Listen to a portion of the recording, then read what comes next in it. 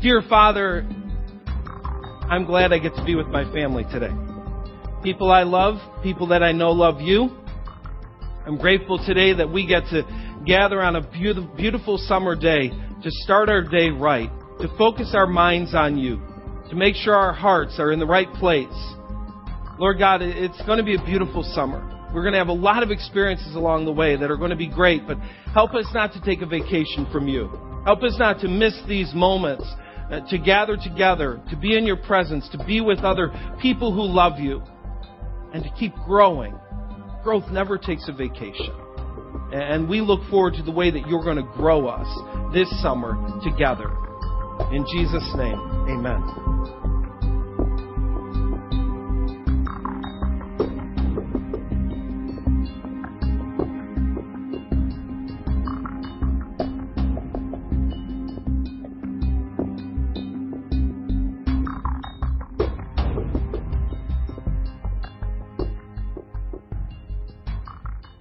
Hey, it is great to see you this morning. Have a seat. Welcome to Southfield Summer 2011.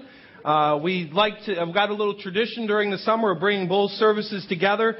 A lot of cool pieces of that. You know, people are on vacation, so it doesn't make one service feel real skinny. One of the things that happens during the summer that's fun is people find out who goes to our church. Every once in a while, someone will go, I didn't know you go to our church. I'm like, yeah, I've been coming for 3 years. Oh, summer does those kinds of things.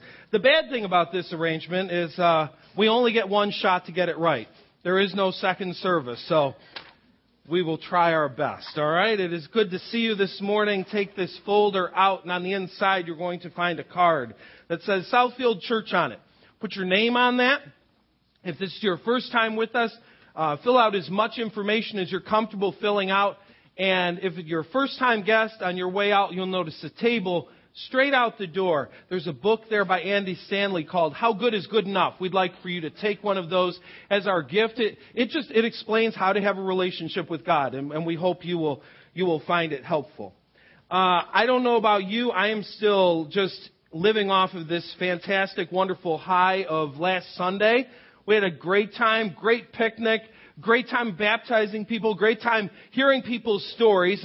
And one of the things we like to do after a baptism week is compile a video of the event. And so this morning, you're going to get to see 4 minutes of how fantastic last Sunday was.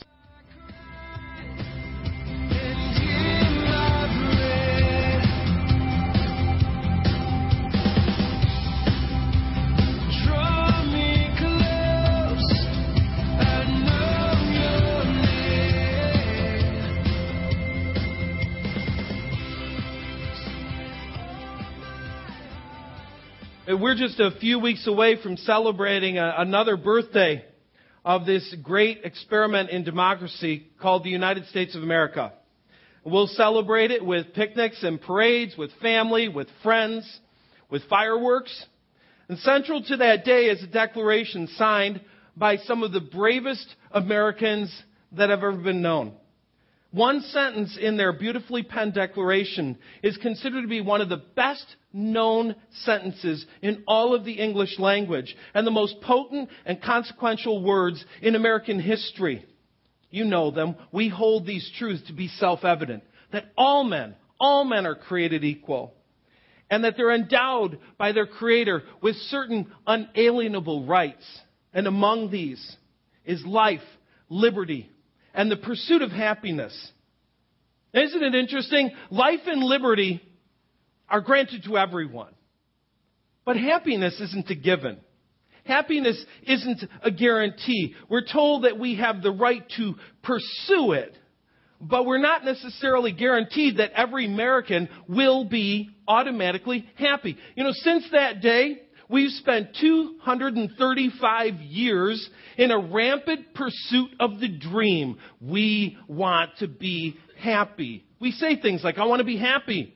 I deserve to be happy. You know, some people, even when they're considering doing something wrong, say, but wouldn't God want me to be happy? As if happiness is somehow the greatest virtue. We're told by marketers that our pursuit of happiness can only be found in possessions. And so many people sit on this stack of stuff and yet they still do not smile. Our generation has been a tribe of thrill seekers. We'll do just about anything to bring a smile to our faces. We just want to be happy. That's all. Here's the sad truth. The harder we pursue happiness, the broader the frown grows on so many people's faces. It's as if the more we try, we just can't get there. And that lack of smile on so many faces seems to indicate that the pursuit isn't working. It's just not working. So many people seem miserable. The pursuit has led to sadness, to emptiness, and to despair. So much so that the most prescribed form of medication in our time is the antidepressant. We're just not finding the happiness we're looking for. The promise of an inalienable right to pursue happiness almost feels like a curse instead of a blessing for many. And this lack of happiness has not just been consigned to the secularists, to the people outside of the church. It's seeped into the church as well, and into the lives of people who claim to be devoted Christ followers. Sadly, many Christ followers are just plain sad. In the early 60s, there's a great British Bible teacher. His name is D. Martin Lloyd-Jones. He produced a book based on a series of sermons delivered at Westminster Chapel. The book is entitled Spiritual Depression. And listen to what he says. And remember, this was written in the 1960s, many years ago now. Believing as I do that the greatest need of the hour is a revived and joyful church, the subject dealt with in these sermons is, to me, of the greatest possible importance. I want to catch this part. This is really important. Unhappy Christians are, to say the least, a poor recommendation for the Christian faith. And there can be little doubt but that the exuberant joy of the early Christians was one of the most potent factors in the spread of Christianity. I mean, think about it. Just think about this. Our lack of visible happiness at times has the potential of driving a person away from God. It causes others to continue their elusive pursuit of happiness in another direction, an empty direction. Now, I'm not just suggesting that we kind of fake it until we make it. You know, just put on a phony smile and pretend that we're happy even though we're not. No, we have reason for joy. We really do. It's time we tell our faces. It's time we tell our faces that we have a reason to be happy. Go ahead and do it right now. I'm going to smile. Yeah. Kind of hurts, doesn't it? You're not used to those muscles. I've got one of those faces that just kind of naturally doesn't like to smile. This morning, one of our greeters was staying, and I said, if you don't smile, I'm going to beat you silly. We're talking about joy today. That's a great motivator, isn't it? We need to tell our faces that we're joyful. It's important. Have you ever caught somebody smiling and wondered why? That'll happen every once in a while in our house. I'll walk through the house, Kim's smiling or one of the kids smiling, and I'll kind of look at him. You know, what's your reaction? Think about it. What do you do? I look at him and I go, what? What? Let me in on the joke. What's happening? Why are you smiling? What's going on? I want to know. You know what I'd love? I'd love that the happiness on my face and the happiness on Southfield's face would cause people to come to us and say, what? What? Why are you smiling? Because it's in that moment that we would be granted the opportunity to tell them of the reason for the hope and the joy that we have within us. We'd have an open door to say, I have a good reason to smile. I have a good reason to be joyful. And here's why. So this morning we're embarking on a summer-long adventure. It's actually going to be beginning a new tradition for us. In the summer we're going to dive. As a church, we're going to dive. In fact, we're naming every summer series Dive. This is Dive 2011. And here's what we're going to do. For 10 weeks, we're going to focus on a book of the Bible or an aspect of theology, and we're just going to go deep into it. We're going to really dive into it. We're going to find out what's there. Now, I've got to admit, I was excited about this. We've talked about it for a while, and I've been all over the map on it because there's all kinds of stuff I'd like to dive into. It's May, and Justin's like, I'm trying to plan worship, and you don't know what you're doing. I'm like, I know what I'm doing. I'm doing about 5 things, and I've got to finally pick one. What are we going to do? So I prayed a lot. I had conversations, and I made observations, and I landed on this. This summer, we need to rediscover joy. We need to rediscover joy. We need to remind our faces that we have a reason to smile. It's important. We need to start smiling again. As individual Christ followers, as a church, we need to smile. I'm back in the old building when we were about to embark on this journey out into Shanahan. I did a sermon based on David's confrontation with the giant Goliath. King Saul had offered him his armor and his weaponry to go attack the giant. But David knew better. As a shepherd, he used the tool of the shepherd, the weapon of a shepherd, and he went down to a brook and he chose 5 smooth stones. And he says, these are the stones I'll use to slay the giant. And we know from the Bible, it only took one and pop, the giant was gone. Well, for us in our move to Shanahan, we were facing a giant. And we needed 5 smooth stones for the task. And we've needed them all along. It wasn't just for the first day and then we put them away. We've needed them all along. Some of you may remember them. We named them faithful. We need to be faithful to what we're doing. You can't have people that are saying, yeah, here and there, whatever. We've got to be faithful to the task.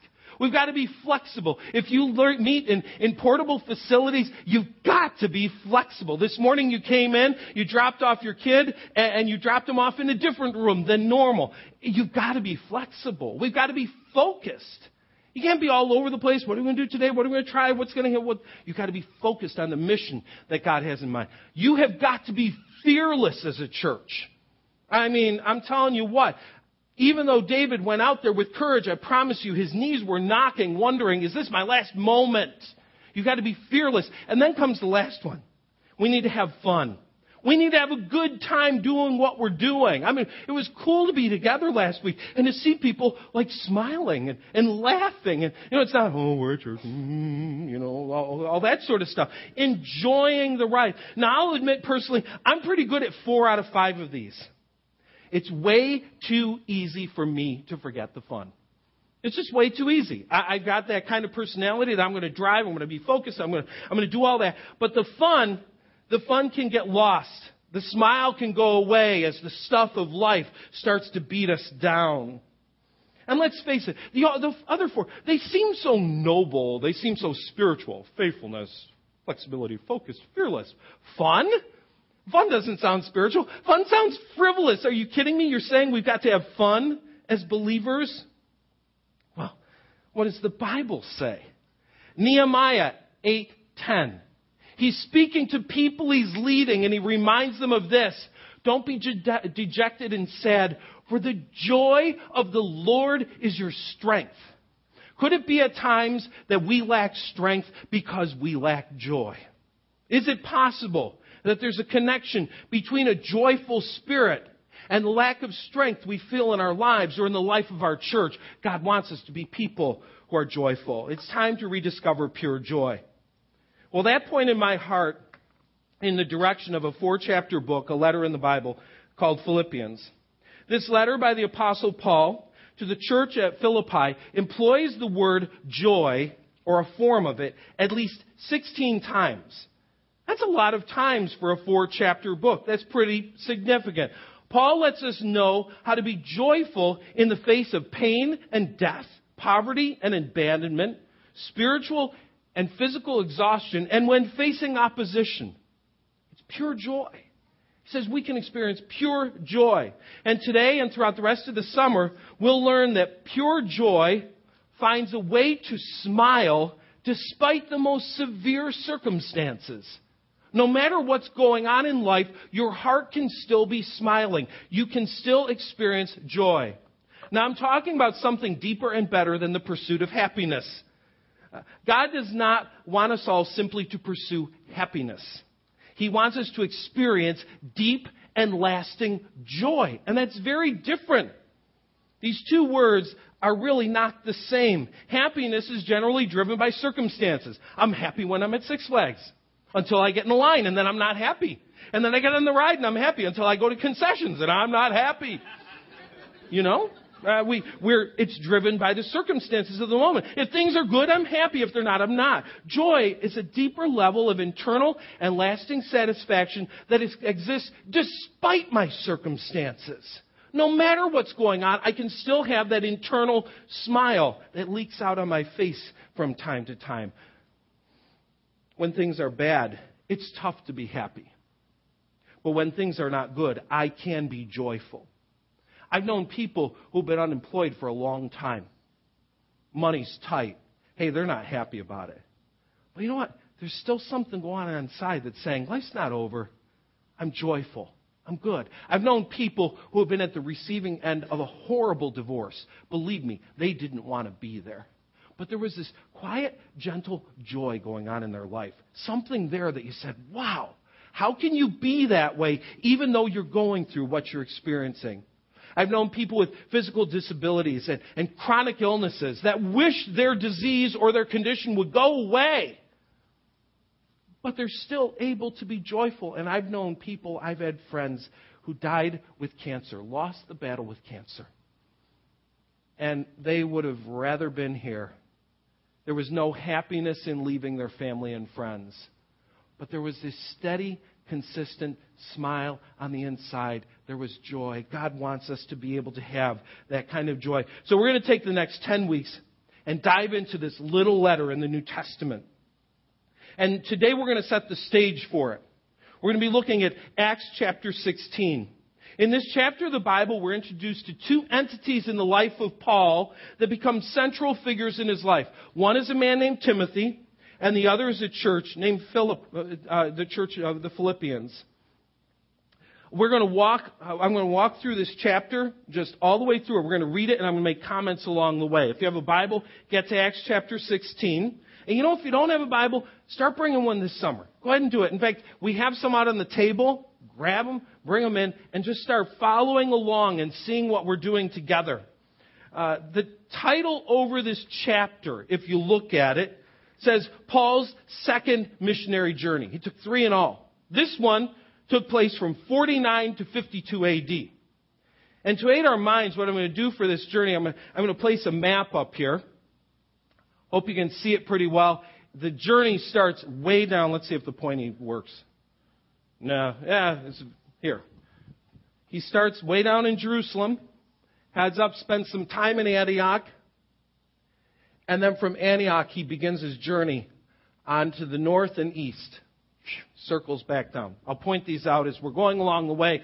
Just to aid you as you're watching, imagine he's traveling through Wisconsin, but not. This is Asia. Okay? A little different. Paul's second missionary journey. Paul went first to Derbe and then to Lystra. So he heads on out. He leaves Tarshish, his hometown, port city, heads to the next 2 dots on the map, Derbe and Lystra, just under Iconium there. He heads there, and there he meets a young disciple named Timothy. His mother was a Jewish believer, but his father was a Greek. Timothy was well thought of by the believers in Lystra and Iconium, so Paul wanted him to join him on the journey.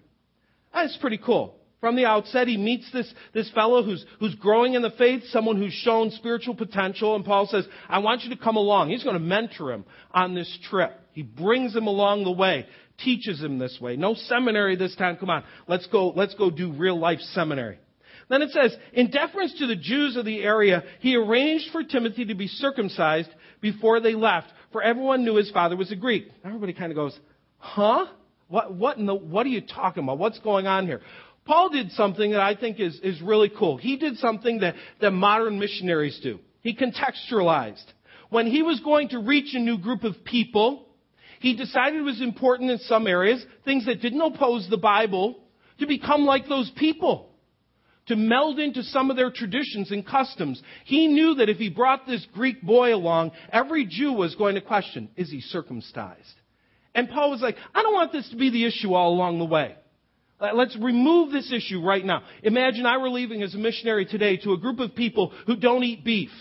And Dennis is just so hooked on Big Macs that he can't help himself. And everywhere he's going, plowing in the Big Macs. Everywhere they'd be going, nice guy, great message, but what's the deal with the Big Macs? Come on. It would become a stumbling block along the way. Why set up that barrier? So Paul removes the barrier, and they head out on the journey. They went from town to town, instructing believers to follow the decisions made by the apostles and elders in Jerusalem. So the church was strengthened in their faith and grew larger every day. Verse 6, I love what happens here. Next, Paul and Silas traveled through the areas of Phrygia and Galatia. Now, these are regions. They're not cities, and they're in way too light a print up here for you to be able to see just above Antioch on through this area. For us, it would be the equivalent of a state or a province. It's not a city. It's traveling through that area, and something happens there to Paul that's really cool. It says he was traveling through the area of Phrygia and Galatia because the Holy Spirit had prevented them from preaching the word in the province of Asia at that time. They're like, what? The Holy Spirit didn't want him to preach? Are you kidding me? What's going on there? And it says, then coming to the border of Mysia, they headed north for the province of Bithynia. But again, the Spirit of Jesus did not allow them to go there. I mean, he's being blocked by God himself. He's moving along. He's going in a direction, and God says, no, you don't preach there. And he goes another direction. He says, no, you don't preach there. Now, you got to kind of wonder why God didn't say, why don't you go preach there? Instead of blocking him, why didn't you just say, go over here? You know what I love about this? This is the way ministry works for a lot of us. We know we're supposed to do something for God. We're just not sure what we're supposed to do for God. And so we just set out on the journey. And God, you're going along, you think it's working, all of a sudden, boom, you hear a slamming door. And you're, okay. And you walk over here and boom, you hear a slamming door. And we look at these slamming doors and we say we must be doing something wrong. Paul wasn't doing anything wrong. God was guiding him by saying, not there, not there, not there. God had something better in mind. And that's important for us to see, that sometimes we'll set out on a direction, on a journey, and God will say, wait a second, go this way instead. Not a mistake, not a goof. We just need to be sensitive to the Spirit as we're walking along, as we're going along the way. So instead, they went through Mysia to the seaport of Troas. So now you're all the way up here to here. Right there. Okay? He's booking along. He's at a seaport. And at this seaport, something happens that's amazing. It says in verse 6, next Paul and Silas traveled through... Oh, wait a second, sorry. Yeah, traveled through Phrygia and Galatia. Oh, wait. Hold on. Shoot, and I don't have a second service to get it right. There we go. That night, verse 9, that night, Paul had a vision. A man from Macedonia in northern Greece, just to the other side of the water there, going further north. You see the squirrely line going further north. He gets this vision. A man from Macedonia in northern Greece was standing there pleading with him, come over to Macedonia and help us. So we decided to leave for Macedonia at once, having concluded that God was calling us to preach the good news there. What I love is he has this vision. He doesn't wake up and pronounce, hey, we're going. It says we. They actually took the time to say, is God speaking? We believe he is. It's not a shut door, it's an open door. They get on a ship, they sail to the other side. They hit an island along the way, and then they get to the city of Neapolis. And it says, from there we reached Philippi, a major city of the district of Macedonia and a Roman colony. And we stayed there several days. This is working so well that I'll just, one more time. Sorry, not being cute, but way at the top, right there. Yeah, it's only a $100 thing. Don't worry about it. Kidding. Good. All the way at the top of the map. There are Philippi. Let me tell you some things about Philippi. A little background. When I'm looking at town names, I like to know how the town got its name. I grew up in a place named North Tonawanda. It made me wonder, what in the world does this mean? We live in a town named Shanahan, where the rivers meet. I wonder what towns, especially when I'm going through Wisconsin, Wauwatosa and Wausau and all these a lot of crying going on up there. Wah, wah, wah. Anyway, what does Philippi mean? Well, interestingly, it's named after King Philip II of Macedon. Now, he means nothing to you, but his son does, Alexander the Great. So, Dad's got a city named after him, Philippi. Prosperous Roman colony. All of them were Roman citizens, and they prided themselves on being good Romans. In fact, later in the passage, when Paul is causing insurrection in their mind, they say, these guys are trying to get us to not follow Caesar. We're good Romans. They've got to stop doing this. Citizenship is important to them. Maybe that's why when we come to chapter 3, verses 20 and 21, and Paul's talking about our citizenship is in heaven, it rings for them. They hear that because citizenship, Roman citizenship, really matters. This was a place Roman soldiers went to retire. So you have this population of retired soldiers. You know there's going to be a high level of patriotism in that place. The city had a decidedly Roman character. Latin was their dominant language. And it's also a highly religious city, honoring many Roman deities. So bump down to verse 13. Verse 13 says, on the Sabbath, we went a little way outside the city to a riverbank where we thought people would be meeting for prayer. And we sat down to speak with some women who had gathered there. Couple interesting things here. When Paul goes to a new town, he normally looks for a synagogue. And that's where he spends time preaching until he gets kicked out. That's his starting point. He goes to Philippi. He doesn't go to the synagogue. There must not be a synagogue. Instead, he goes down to the river. I don't know, having last week in mind, you can kind of imagine it. No pavilion, no grill, no Ron making hot dogs, but there they are down by the river. They're down by the river. And it says he was looking for people and he found some women gathered there. And you know what I love about this part of it? There are people in modern times that just have Paul made out to be like a woman hater. You know, there's something wrong with Paul. He can't stand women. He finds these women at the riverside, and he doesn't say to Timothy, his young mentee, these are just women. We're not going to spend any time with them. We need to find us some men. He doesn't do that. He spends time there with these women, beginning to talk to them. Verse 14, one of them was Lydia from Thyatira, other side of the lake. And she's a merchant of expensive purple cloth who worshipped God. She's worshiping God. As she listened to us, the Lord opened her heart. She accepted what Paul was saying. She was baptized along with the other members of his household. Again, get last week in mind. Here she is out in the water with not Dennis and Justin, the Apostle Paul. Pretty cool baptism. And she's out there. She gets baptized. Her family gets baptized. And then it says, if you agree that I'm a true believer, come stay at my house.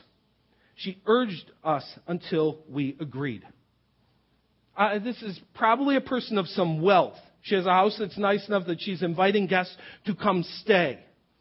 I do want to point out one thing here. With her baptism and the baptism of other people, by this time in Philippi and in other Roman colonies, the emperor was wanting to be referred to by two words in combination. Soter and Kurios. He liked being called Soter and Kurios. That may not mean a lot to you until I bring it over to English. Savior and Lord. The emperor liked being called Savior and Lord, and you were supposed to swear your allegiance to the Savior and Lord, the emperor. So when you got down into the baptism waters, and Paul was saying, have you trusted in Jesus as your Savior and Lord?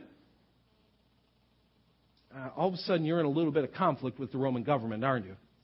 You got to look. It puts a little different spin on baptism, doesn't it? I mean, I love the fact that we get to celebrate, but truth comes, there might be a time that it's not just a celebration, it's a death sentence. It was a death sentence for these people. They were swearing their allegiance to a different Savior and Lord than the emperor. This was a gutsy thing for Lydia and for others to do. Verse 16. One day, as we were going down to the place of prayer, we met a demon-possessed slave girl. She was a fortune teller who earned a lot of money for her masters. She followed Paul and the rest of us shouting, these men are servants of the Most High God, and they have come to tell you how to be saved. I love this. Demon-possessed girl is kind of saying, hey, this guy will tell you how to meet Jesus. Anyway, so she's doing this. Verse 18, I love this part. It says, this went on day after day until Paul got so exasperated that he turned and said to the girl with the demon, I command you in the name of Jesus to come out of her. And instantly it left. Paul wasn't being nice at this moment. Paul's kind of ticked off. Paul's had enough. Paul's irritated. He goes, would you just come out of that, girl? I'm sick of this. I love that here he does this. And what happens? Well, the demon leaves the girl. Verse 19, her master's hopes of wealth are now shattered. So they grab Paul and Silas, drag them before the authorities in the marketplace. They say the whole city is in uproar because of these Jews. They shouted to the city officials. And they're teaching customs that are illegal for us to practice as Romans. There's that allegiance to Rome again. The mob quickly formed against Paul and Silas, and the city officials ordered them stripped and beaten with wooden rods. Now, stop there. I'm reading this. I read this chapter several times in preparation. And every time I came to this one, I went, I've been through a lot of junk as a pastor. So far, I have not been stripped and beaten with wooden rods. When's the last time you were stripped and beaten with a wooden rod because of your faith in Jesus? You have a reason for some joy, don't you? We have some reason for joy, that we can express our faith without that kind of thing happening to us. They're stripped and beaten for simply expressing who Jesus is and the difference that he can make in a person's life. And it says in verse 23, they were severely beaten and then thrown into prison. When I do something vigorous, I like to take a bath and then lay down on my bed and moan a little bit. Oh, my life. They're beaten and then they're thrown into prison. No bath, no comfort. Boom, prison. It's a horrible situation. Now, it says then the jailer was ordered to make sure they didn't escape, which I kind of find funny, that you have to tell the jailer. By the way, these guys, don't let them escape. Maybe it's just for emphasis because of what's coming here in a little bit. So the jailer put them in the inner dungeon and clamped their feet in the stocks. Now just think of it. They've been beaten. They're in a dungeon on the ground, and now they have stocks clamped to them. Verse 25. Around midnight, Paul and Silas were praying and singing hymns to God. And the other prisoners were listening. Suddenly there was a massive earthquake, and the prison was shaken to its foundations. All the doors immediately flew open, and the chains of every prisoner fell off. Stop here. I've been praying and singing. There's an earthquake. My chains fall off. You know what I do? God answered my prayer. Get out of the prison. Get out of there. I'm not hanging around. I'm running. God answered my prayer. You know what Paul does? Paul realizes that God does things for bigger purposes than just little old me. He sees there's something bigger going on here. It says the jailer woke up to see the prison doors wide open. He assumed the prisoners had escaped, so he drew out his sword to kill himself. But Paul shouted to them, stop, don't kill yourself, we're all here. Even in this, he sees an opportunity to reach someone for Christ. Rather than, come on, he'd be saying, God, am I not a lot better off for you out of this prison than in this prison? And even in this prison, he's bringing yet another person to Christ who ultimately forms the foundation of the church in Philippi. The jailer called for lights and ran to the dungeon, fell to the ground, trembling before Paul and Silas. He brought them out and asked, sirs, what must I do to be saved? And then comes one of the classic verses in the Bible. They replied, believe in the Lord Jesus Christ and you will be saved, along with everyone in your household. And they shared the word of God with them and all who lived in the household. Even at that hour of night, the jailer cared for them and washed their wounds. And then he and everyone in their household had their spiritual wounds washed as they were immediately baptized. He brought them into a house and set a meal before them, and he and his household rejoiced because all who had believed. Rounding out the chapter, the next morning the officials come and say, you're released. You can go. Paul, though, he says, wait a second, we have a little problem. I'm a Roman citizen. Silas is a Roman citizen. You're not just sweeping this under the rug. You're going to come here and give us a public apology. You don't beat Roman citizens.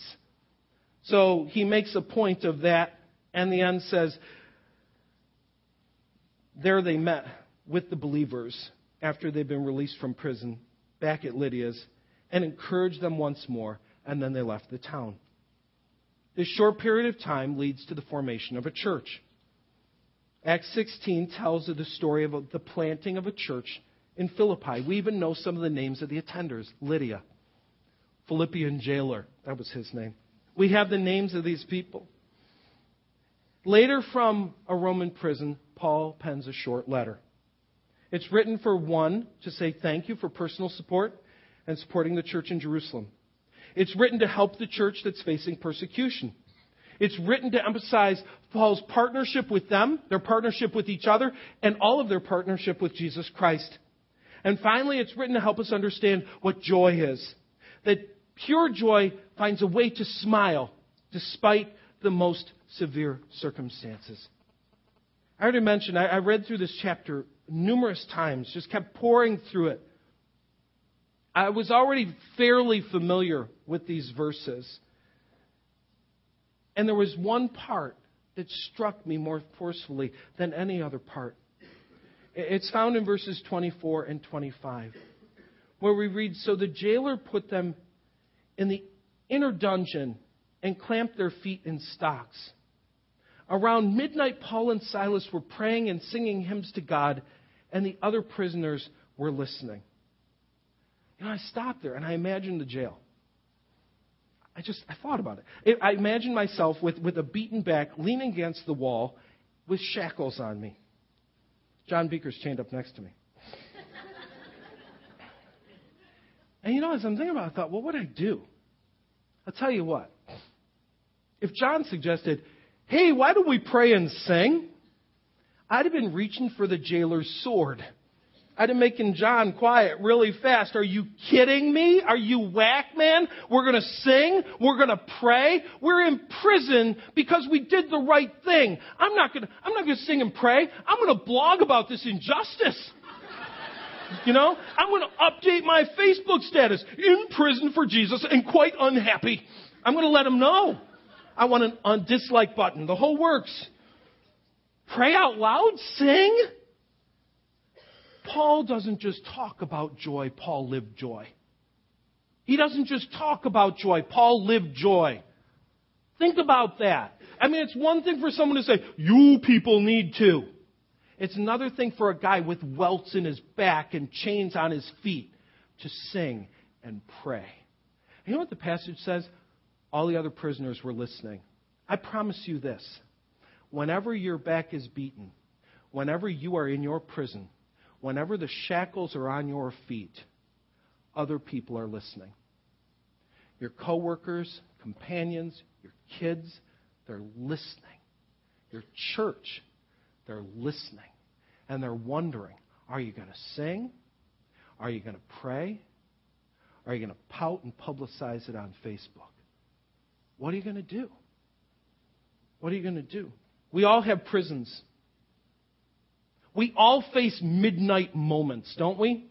I love the fact that it happens at midnight. Midnight moment where you're about to face the worst part of the night and you're just thinking about your junk and you just want to cry. You don't want to sing. You don't want to pray. How do you respond to those moments? Do you sing out loud? Do you pray so others can hear you? Do you exude joy? That's the real question. Or do you just whine? People around us are wondering when they hear us. So how will this Christ follower respond in his prison? You got to remember, pure joy finds a way to smile despite the most severe circumstances. We're going to move into communion. And as we do, we're going to do something a little different. We're going to just do some guided reflection. Okay? So our servers are actually going to gather right now, and I'm going to pray. And I'm going to be asking you some questions. No music playing. Just asking you some questions, things that you can spend time reflecting on and talking with God. Let's pray to Him right now. Father, I am grateful that Paul and Silas led by example and not just words. They didn't just preach a great sermon. They lived a great life. They didn't just tell us joy 16 times in the book of Philippians. Paul lived joy. And I'm thankful that we get the chance this summer to explore that and to realize that we can live joy-filled lives.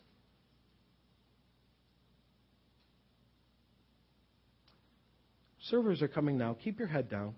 You'll know when the tray comes to you. And I want you to begin by just identifying your prison and your shackles. What's the junk right now that gets you down? I mean, here's a guy, his back was beaten because he loves Jesus. He's in prison because he's telling other people about God. His feet are bound because people are afraid he's going to escape. This is a difficult circumstance. What's your prison? What sweeps the smile off your face?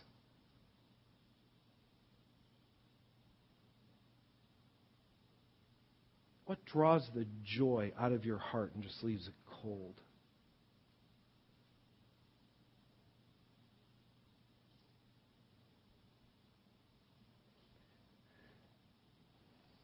Now that you've identified it, I wonder,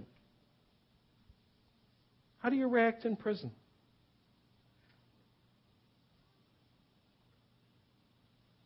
I'm not suggesting, nor is the Bible suggesting, that we need to literally sing and pray out loud. But do you sing and pray out loud?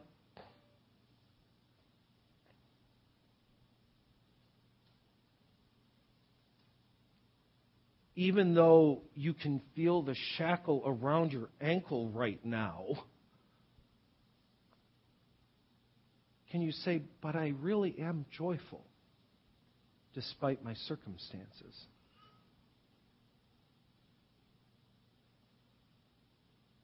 Or are you just feeling bitter and burdened? Let me take it a step further. There are other people sitting in the prison with you.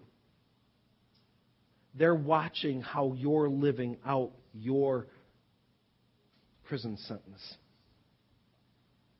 What do they see? Do they see joy?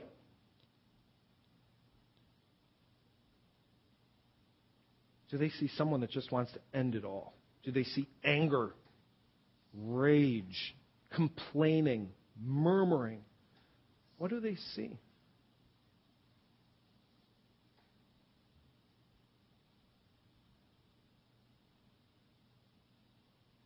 Let me suggest a prayer for you right now. Say this to God. Help me, God, to find the joy. Help me, God, to find the joy. I know the shackle is not going to go away. This prison might even be here to stay.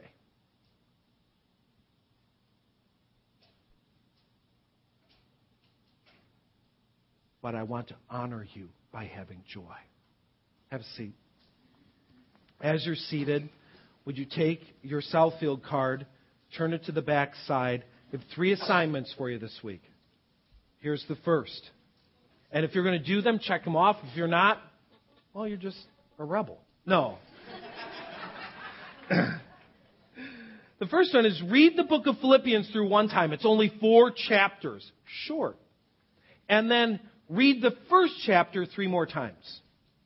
Got that? So you're going to read the whole book once, then the first chapter 3 more times.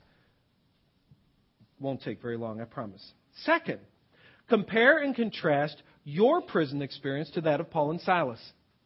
Take the time to think about that story and about how you're doing with your story. Just compare it and contrast it. And finally, answer this question. What does my face say about my faith?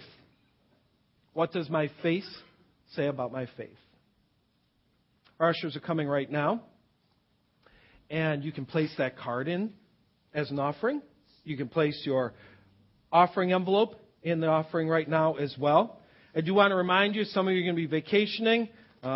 Offering envelopes conveniently are addressed. You can keep giving even when you're not here and supporting God's work and your church family.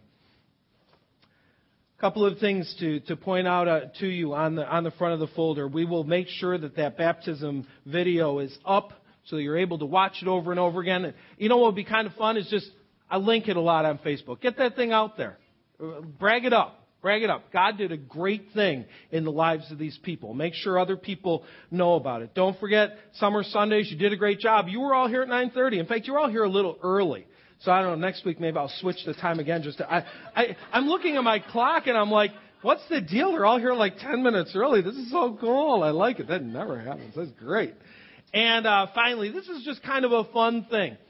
Our garden is like actually growing pretty well. A lot of planting going on. Dave Papish was huge in getting tilling done over there, getting us a water source. In fact, he's got a potato patch over there. We're calling it the Papish Potato Patch. You got to check it out. Some of you have never seen the top side of a potato. You've only seen the stuff that comes out of the ground. But go over and take a peek at it. You can. It's to the west side of our property over there. Long stone driveway. About halfway up, you'll notice a cutting in the grass and some fencing around it. Go take a peek and see what's happening. Go back a couple times during the year. Check it out. Hey, if you've got grass clippings and you don't like paying the buck to get rid of them, bring them over to us. Preferably still in the bag, but bring them over to us. We're using them. We're trying to keep that thing moist throughout the summer as the heat starts to come, and then it goes back to cool. You know the routine. But anyway, we could use those. So make sure you go ahead and participate in that. And one last thing before we sing our final song. You don't have to move your chair today. We don't have to move anything today, which is a great thing. Leave your chair where it is. Now, here's what I love. As we head on out, this song is going to specifically talk about, again, how we can have strength, how that joy that we have in Christ brings us strength. Lead us, Dana. All right, you have to stand for this one. It's a good song, and don't forget it when you walk out these doors today, because you might need it this week. Strength will rise. Here we go. Say this out loud with me again. All of my life, in every season, you are still God. I have a reason to sing. I have a reason to worship. Let that be the prayer that we offer up to Him.